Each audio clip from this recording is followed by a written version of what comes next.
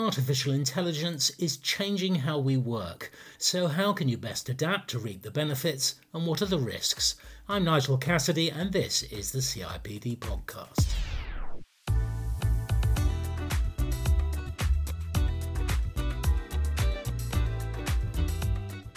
Until now, HR really only had humans to worry about. The clue was in the name, human resources. But suddenly AI is everywhere. Open access to tools like ChatGPT 3 and 4 have opened the floodgates. Like it or not, the workplace machines are coming. In fact, we thought we'd try some text-to-speech AI ourselves. Hi Nigel, hi everyone. My name is Emma. I think you'll find computer models like me are already saving organizations precious time and resources. For instance, I'm really good at screening the best job candidates. I can revolutionize your staff analytics, your training or development. Or maybe I could host the rest of this podcast for you.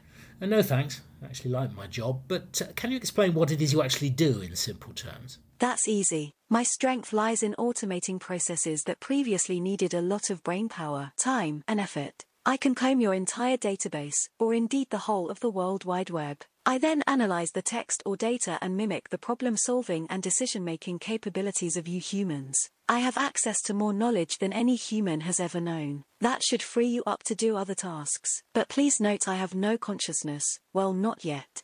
Now, what we just heard there was pretty basic AI synthesised speech from text, but today we want to focus way beyond that to discover what the arrival of large language models, GPT-3 and 4, and other AI capabilities mean for your organisation.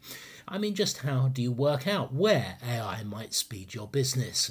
How do you rewire or redesign things to get the productivity benefits and understand the impact on the work experience itself? Joining us, firstly, the Chief People Officer of the talent management organisation Beamery. In all her HR roles, she's focused on harnessing technology and data science to make the experience of work better. It's Katie Obi. Hi Nigel, thanks so much for having me. We've a sociologist with a deep professional interest in the impact of automation. She's a Senior Lecturer at the University of Strathclyde, Dr. Kendra Briken. Hello. Hi Nigel, good to be here. And we welcome a CIPD Chartered Fellow who recently took the organisational development lead, shifting the culture at CYBG, which is the Virgin Money Group. He's big on purpose and values. It's the founder of the Green Juniper consultancy, Francis Lake. Hello. Hi Nigel, great to be here. So Francis Lake, I mean, we all have, I think, a sense that something's changed recently that's brought AI to a kind of tipping point. Yeah, I think the big thing that's really changing at the moment is that AI is suddenly in everybody's hands. And so you're seeing, thousands and thousands and thousands of experiments on an individual level.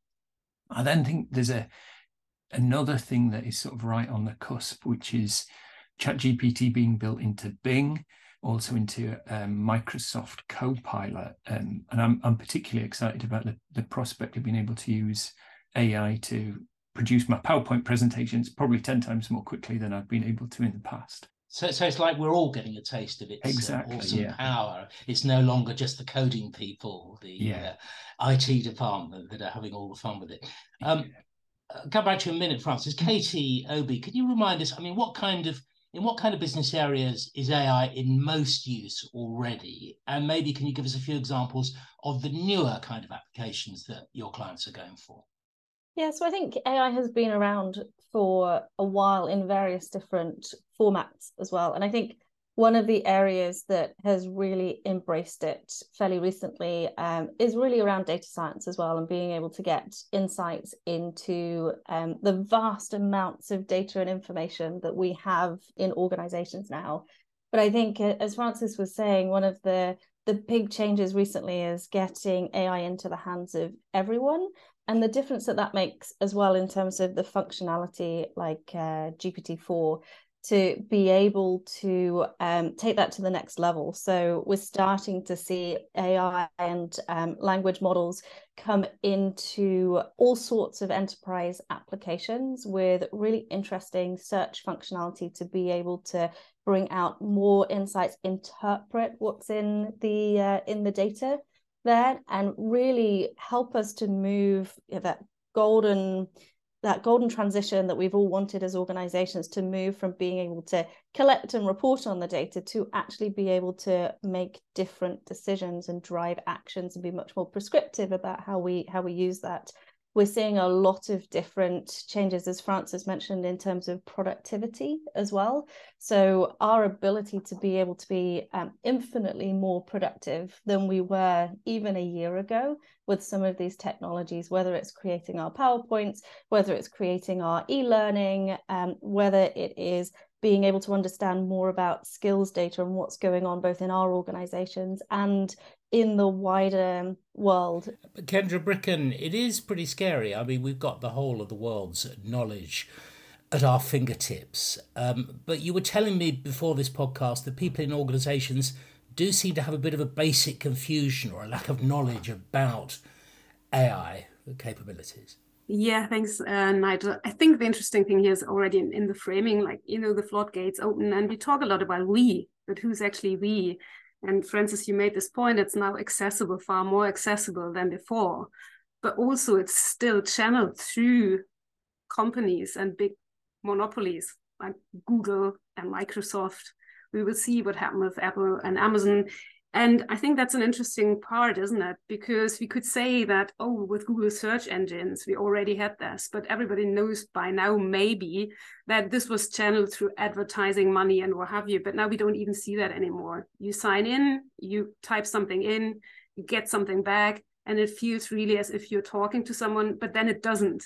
It has its limitations, but still based on the massive resources that went into it in terms of energy consumption and the like, and server accessibility, of course, these companies can deliver the service.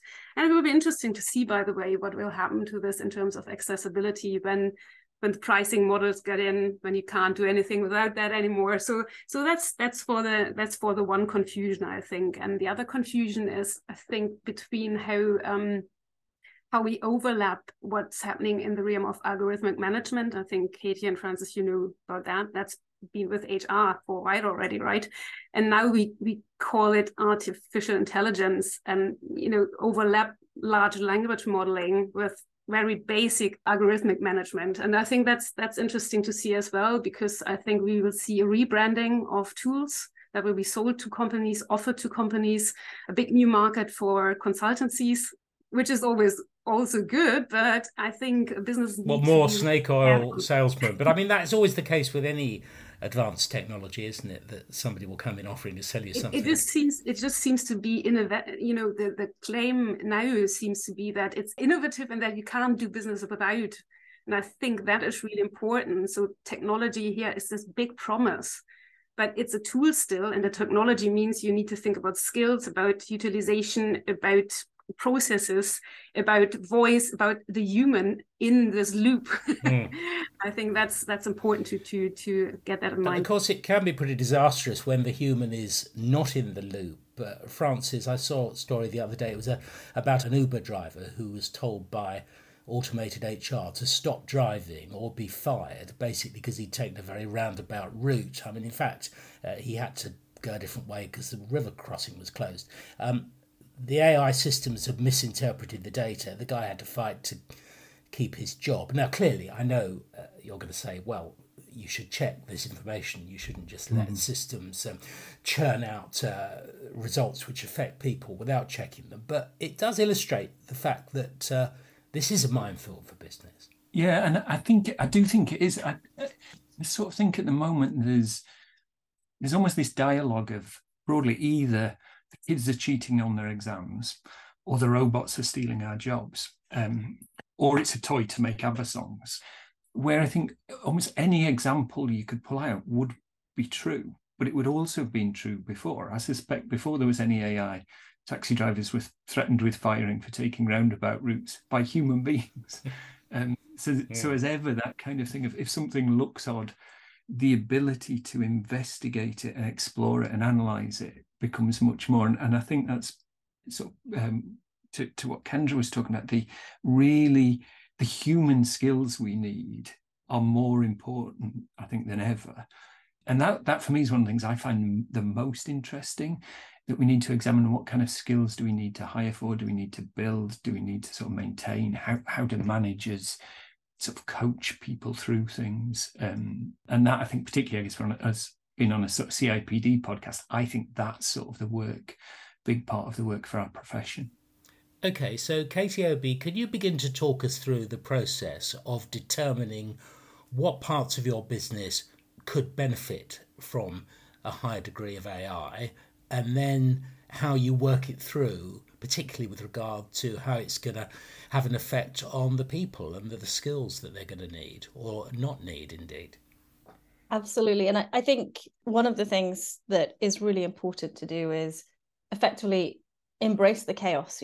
AI is here, it is being used by your people. It's often being used by your people in ways that you can't control as well. So getting ahead of it is one of the most important things that businesses can do at the moment, and finding out the right ways to be able to use this great technology in a way that you do have the right governance and controls over it is the best thing that you can do, so that people aren't feeding your commercially sensitive information and IP to something that actually you have no idea what is done with that data.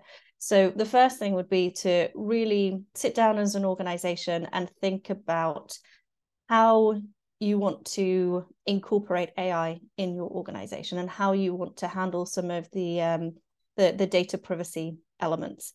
Then I think once you have a strategy in place in terms of how you're going to think about adopting AI, starting to pilot it is really important. I wouldn't recommend any organization right now does a whole-scale rollout of AI without testing in different places. And I think there are a few different things that you test.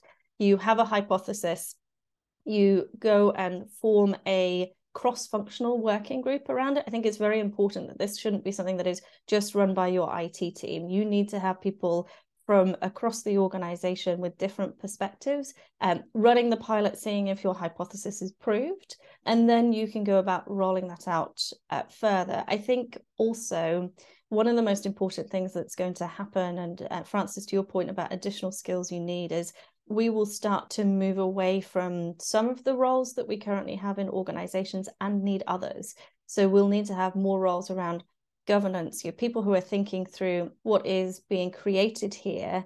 Is it driving to the right results? Is it being used in the right way? But is it also biased in any way? And we were just on the topic Kendra raised around algorithms.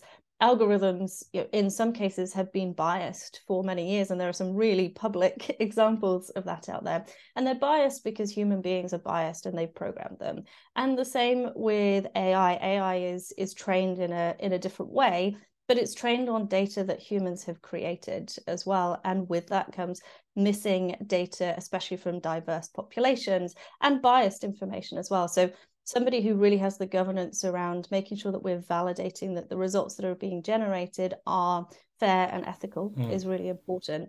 Plus, also, we're going to move to more of a type of environment for organizations where we're doing more feeding of the learning models as well. So this is about what data do we have across the organization? What knowledge do we have? How do we keep training the models to make sure that we're getting better and better results? So thinking about how we structure teams that are capable of doing that, which I think is a very different thing from what we do at the moment.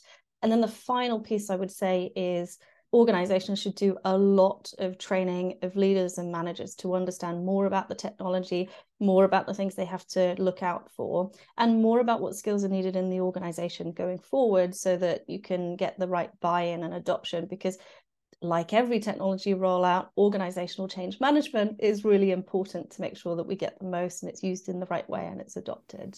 So from what you're saying, it seems to me that the kind of people whose skills will be in demand might be those people who are actually good at collaborating with AI, who are good at those prompts, at constantly asking better questions to get better output. But of course, Kendra, there will be job implications, won't there? I mean, AI can't do everybody's job, but a month or so ago, Goldman Sachs published a report showing that AI could replace the equivalent of 300 million full-time jobs worldwide.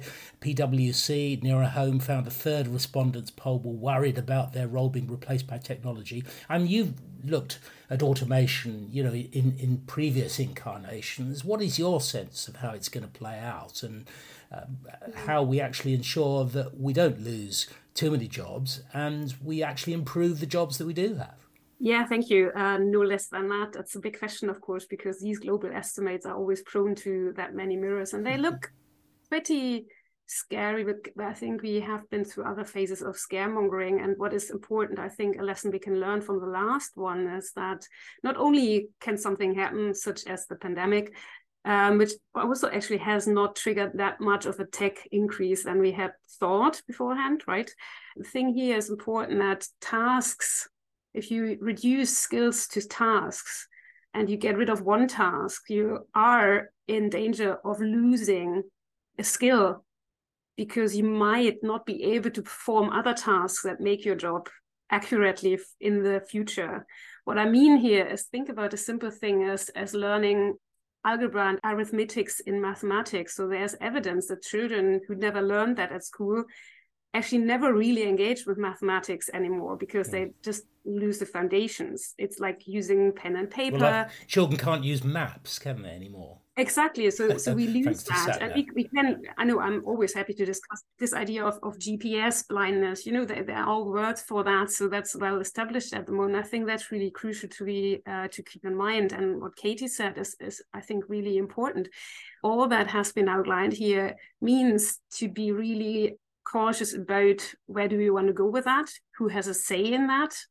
And also, I think there's some evidence here from researchers who did research in Silicon Valley, that if you get to a point where you have the idea of owning ethics within your own organization, you make the people who develop it in part responsible for acting ethical. And then tensions come in, because businesses, as we know, are run by performance management figures, by KPIs, by technological solutionism, by meritocracy. So who has a say in what, and how strong can you make that voice, right? We have the debates about whistleblowers. We will see that again. And just coming back here to what Frances said, that would be for me the distinction between the human versus human interaction. I would never agree that anyone in the world can be unbiased in their decision. You always find a bias, full stop, because bias is a bit of a pointless solution here. It's a question in how have you thought about what bias it is, and can the other person actually fight against it? So to just sort of round off talking about the skills that will be required, Frances, how do you think things will change? I mean, Kendra's almost implying we might have a kind of wave of sort of jobs at a fairly low level, checking stuff. Do you think that generalist jobs might go? We saw this hollowing out the last time that we had a big technological wave. There are so many examples, and there's a piece that I've started to think a lot around, where the promise of greater productivity for lots of people is huge. But if, let's say, you are making pizzas, I've certainly not conceived that at the moment. So there's a whole raft of roles in society that are not engaging with tech on a day-to-day basis. And I think to part of Kendra's point, I think the risk of kind of social difference there is even greater. The bit that I think I see as a real shift in skills is, I think we need to pay attention to the route to developing skills, because it's almost easier to get through, say, first stages of development of anything, which is great if you already know how to do those. But if you don't, then your ability to interrogate, I think, is challenging. And I think the sort of skills around managing and coaching people become really different. And if for a moment I could go back to the 1990s, I taught for a couple of years in Sri Lanka in the 1990s, days of dial-up internet and so on. And 3 kids that I was teaching history to, well, I was really impressed. They managed to source from the internet a whole raft of information about the subject we were doing. What they didn't do was then apply any judgment to it or put it in their own words, so it was cut and pasted and stuck in. So the discussion I was having with them was hugely impressed. They'd sourced things brilliantly, but they'd then not applied the human judgment on top of it. And I think where we will need to get to in terms of skills is being able to say, okay, not did you use AI to help you, but how did you use it? Where did you get to with it? What were the questions you were using? What was the discussion you went through? Where did you supplement it with your judgment? Who did you talk to back it up? So you're kind of getting people to build the rounded solution and really getting people to look at how do you use those human skills to get to good solutions. If we don't do that, my great worry is we are just going to generate a load more stuff, lots more content, which then ultimately ends up with somebody having to make a decision about it. And people who are already kind of bottlenecks in committees or so on just have more things that they pretend to read and pretend to make sounder judgments on. Katie Obi, I know you want to come in on that, but I was just thinking earlier that if we think about how maybe simpler versions of AI were incorporated into customer services with chatbots and everything. They're pretty rubbish, weren't they? The public hated them and they weren't achieving what companies wanted. I guess maybe they didn't go through this process that you were discussing earlier of rigorous trialling and all that. So, we may be setting ourselves up for a fall here with the next wave of AI. Yes, absolutely. And there's so much that I think we really need to unpack around this. I wanted to just maybe in defense of AI a little bit. I think Kendra and Francis raised really, really important points around the impact it can potentially have from a societal standpoint and different types of jobs. But I think there is also another side to that too. I think all things are true and all things need to be looked at very critically to make sure we're doing the right things and we're using the technology responsibly. I also think AI can open a lot of doors as well. So if I look at the ChatGPT type generative AI technology, that will disproportionately impact white collar workers. Now, I think there are lots of things to unpack around that. Generally, it doesn't replace whole jobs. It adds productivity to parts of jobs, and that makes it difficult to say, well, 300 million jobs will be completely wiped out. It also creates more jobs in terms of the other things that need to be built around it to make sure that we're successful. I think also there are other forms of robotics that will impact blue-collar jobs as well, and all of these things are happening at the same time. I also think AI opens opportunities as well, not just in new jobs that are created, but if we look at GPT-4, it can generate code now. So you don't have to go to university and do a computer science degree and learn how to be a developer in order to generate code. Yes, it's always worth having someone making sure that they're checking that code and making sure that it's being done correctly.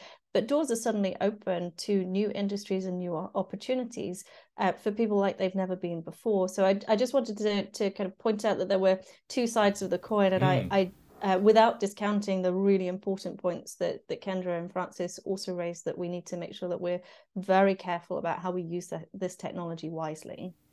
Because, people used to be valued for either thinking or doing, didn't they, Kendra? And the doing has been largely or partly taken over by machines. The thinking we always thought the people would have to do. It's almost like, from what I've just been hearing there, the boot might be on the other foot, that it's the thinkers who might be in less demand. The doers, particularly those with the practical skills who are not being replaced by machines, they will still have work. It's funny. I think from where I'm coming from, I would always say, well, the distinction between thinkers and doers is questionable in the first place, because I think a lot of doers, think about my own dad here, he's a big doer, but he's also a big thinker. I was vastly oversimplifying. If there's any enraged plumbers listening, I apologise. Well, I think we're really and listening to what you said, the case for and the case against, and I think we're in this terrain where it's so important to remind ourselves that it's all about where do we create the spaces these discussions like ours here can take place. At the moment, we have a fast accelerated tech development that comes as a promise. That is another question. Now, my first question is, how much do we still fiddle around before we go on a Zoom call? Oh, your camera isn't here. And we're like, what, a couple of years in now, and still it's not working well. So we know there is this ideal world where every technology works fantastically. But instead, the digital housekeeping we need to do every day, that's part and parcel of our jobs, where we say, oh, I sent you this, it's in the cloud X, or it's in provider Z. We don't know, right? So what happens is that a lot of the productivity gains that are promised to us are just lost because nothing really is implemented carefully enough so that we have always access to the same resources. And the other thing I wanted to address, Katie, I totally agree. There are real benefits. Hence, I would never say that something we discuss now is actually relatively new. I think a lot of these questions we had to ask for a while. So we are currently doing a project with engineers on how they perceive this shift toward human-centeredness. And it's quite interesting because they learned modeling, and engineering means, a model is always wrong, but some of them are useful. And then if you say, well, how about the saying a model is often wrong, but sometimes it's useful and it's right, but it's also very dangerous. And then they start reflecting, but they also admit that often they don't even have the resources, or they're given a project and then they're driven by their own adventures. They just want to do something, this idea of doing something new that we all know. You think, oh, that's new, that's great, that's fantastic. And then we forget, and where do we parcel that in? And that would be my concern, really. And I see that with our students, the ability to ask the questions that are needed. I think that's a big issue. Education, yes, we will benefit from AI, but what is with the benefit gains? Will they use so that we can use these times, or will our workloads increase and stuff will cut away? And then, well, what have we won then? Will we increase students' numbers because AI will help us? Or will we go back to a model where I have more time to spend with my students on a face-to-face version? Or HR managers in their organizations, can they actually talk to people again? Well, that's a good point. Is it HR that are in the driving seat for this, Francis, in terms of pushing organisational change? It's sort of funny. I think in HR, COVID presented this huge demand on the profession, but the demand was effectively on operational HR largely. I think with AI, it requires the profession to think really quite differently. I would say as a profession, we love benchmarking what we do against each other, and you can't do that with sort of things that are radically changing really at the moment. Keeping up with the herd when the herd hasn't started moving is not really the answer. So the kind of benchmarking thing's quite tough. There's then things that hold us back, like the way we've implemented technology into HR is tough, and a lot of HR functions will struggle to get in the sort of technology pecking order, and so kind of their ability to get into this is quite tough, I think. And I would love us to go as a profession, and certainly I'm kind of trying to push on, is that we really do a number of things. So one is look in as many ways as we possibly can throughout the colleague journey and really go, where in this step of the colleague journey, either can the individuals deploy AI to change things, or the experts deploy AI, or it's deployed into the process. And if I give just say one simple example, everybody hates the kind of quarterly compliance learning modules, and every organization has them. We all hate them. We all click through PowerPoint slides as fast as we possibly can and then guess the answers. And if the aim is actually to make sure that people know, 8 out of 10 things, then giving people the ability to go and find that information for themselves in a faster manner and essentially have a conversation with something that will tell them the things they need to know could be hugely transformational. It could save a huge amount of time, gets people to the things they really know, but it does completely disrupt a kind of swathe of providers who have a kind of vested interest. And that is true, I would say, every single step of the kind of colleague journey. So I think our work as a profession is to get ahead of it and think, how do we use this as well as possible? How do we encourage people to try AI to help them with productivity? And then I think really importantly to Kendra's point, that we use it to improve productivity and efficiency, rather than just creating more stuff. Because the other great big people debate at the moment is really around things like the 4-day week. If you take the potential of AI, it makes the possibility of the 4-day week far more kind of practical. So I kind of, that's my optimistic. My pessimistic thing is we're going to create so many things. HR doesn't get ahead of the curve. We end up writing policies telling people they can't use AI, and then managing the generation of huge numbers of more documents and things that make us less efficient. So that's why I don't think HR yet is at the vanguard of it, but I think we need to, because it is that use of AI as humans that I think is going to make the real difference. So, Katie Obi, what would you add to that from your practical experience? Yes, and I mean, clearly I'm biased in this, given the role that I do, but I feel really strongly that the most successful companies in the next 5 to 10 years are the companies where the people functions get front and center of this, and they really embrace it up front. And to Francis's point, they're not the policy brigade going through this, but they're the ones who really think about, well, how do we do things differently? And one of the best things that that people functions can do is work out what skills we need within our own functions in order to be able to do this well. And it's skills like really being able to drive things like agile projects and the prototyping elements. It's skills around governance and assessing outcomes and biases and ethics.